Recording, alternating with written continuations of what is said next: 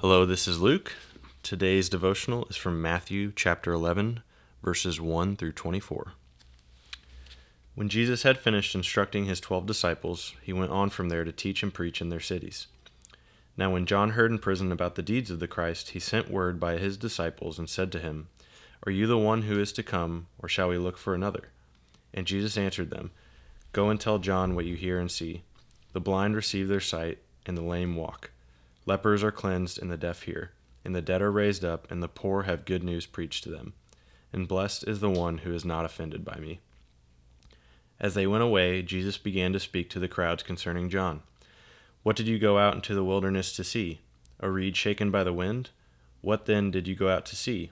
A man dressed in soft clothing? Behold, those who wear soft clothing are in kings' houses. What then did you go out to see? A prophet? Yes, I tell you, and more than a prophet.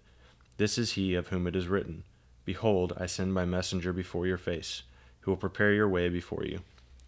Truly I say to you, among those born of women there has arisen no one greater than John the Baptist. Yet the one who is least in the kingdom of heaven is greater than he. From the days of John the Baptist until now the kingdom of heaven has suffered violence, and the violent take it by force. For all the prophets and the law prophesied until John. And if you are willing to accept it, he is Elijah who is to come. He who has ears to hear, let him hear. But to what I shall compare this generation? It is like children sitting in the marketplaces and calling to their playmates. We played the flute for you, and you did not dance. We sang a dirge, and you did not mourn. For John came neither eating nor drinking, and they say he has a demon. The Son of Man came eating and drinking, and they say, 'Look at him, a glutton and a drunkard, a friend of tax collectors and sinners.' Yet wisdom is justified by her deeds." Then he began to denounce the cities where most of his mighty works had been done, because they did not repent. "Woe to you, Chorazin! Woe to you, Bethsaida!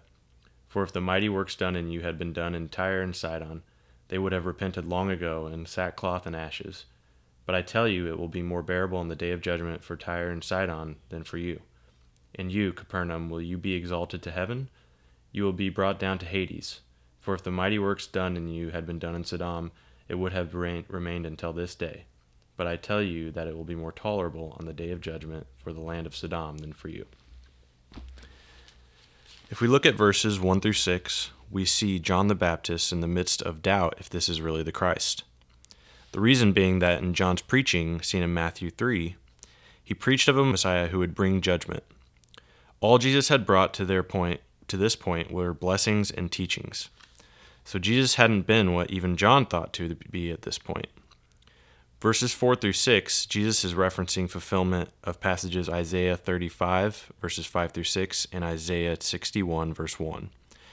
Jesus was claiming that these messianic visions were being fulfilled in the miracles he was performing, and that his preaching of the good news to the poor was an explicit fulfillment of Isaiah chapter 61, verse 1.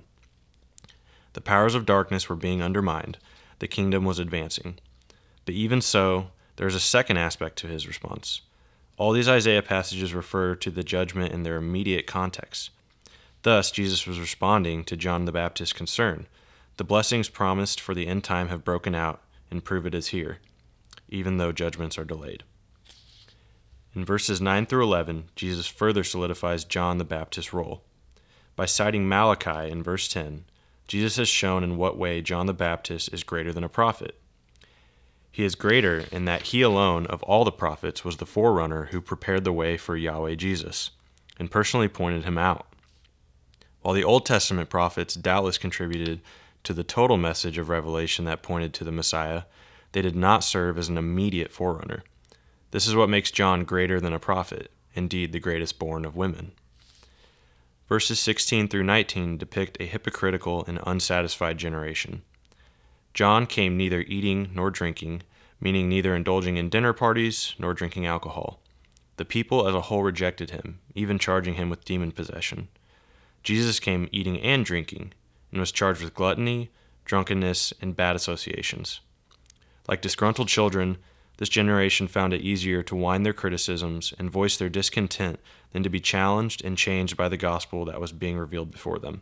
Sound familiar? Verses 20 through 24 are a pronouncement of woe to unrepentant cities. The primary implication here is that punishment on the day of judgment takes into account opportunity. Cities who had greater opportunity to experience the light of Jesus and yet still did not repent will receive greater degree of punishment than those that did not.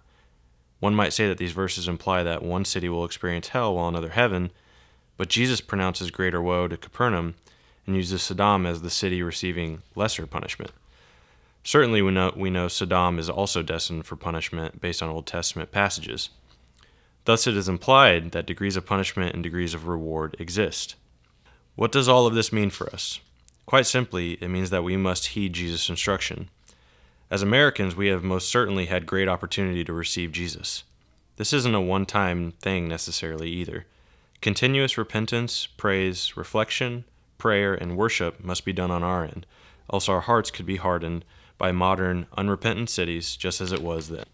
Let us pray. Dear Heavenly Father, I just thank you so much that you sent your Son Jesus to this earth to give us the opportunity to know him and to trust in him. And I just thank you for the places that we live, Lord, that we have the ability to know Jesus. And I pray for the places that don't get quite that same opportunity, and that we have witnesses in those places that can extend the gospel out to them and give them the grace that you gave us. I pray that we would give ourselves to continuous reflection and repentance and joy and praise and all the things that require constant relationship with you, Lord. So we thank you for this. In your name we pray. Amen. Thank you for checking out this devotional from Mission City Church. You can find out more information about our church as well as our full scripture reading plan at missioncitykc.com. You can also follow us at Mission City KC on Instagram or Mission City Church on Facebook. We're a non-denominational church that meets at the Merriam Community Center at 10 a.m. on Sunday mornings. We would love to see you there.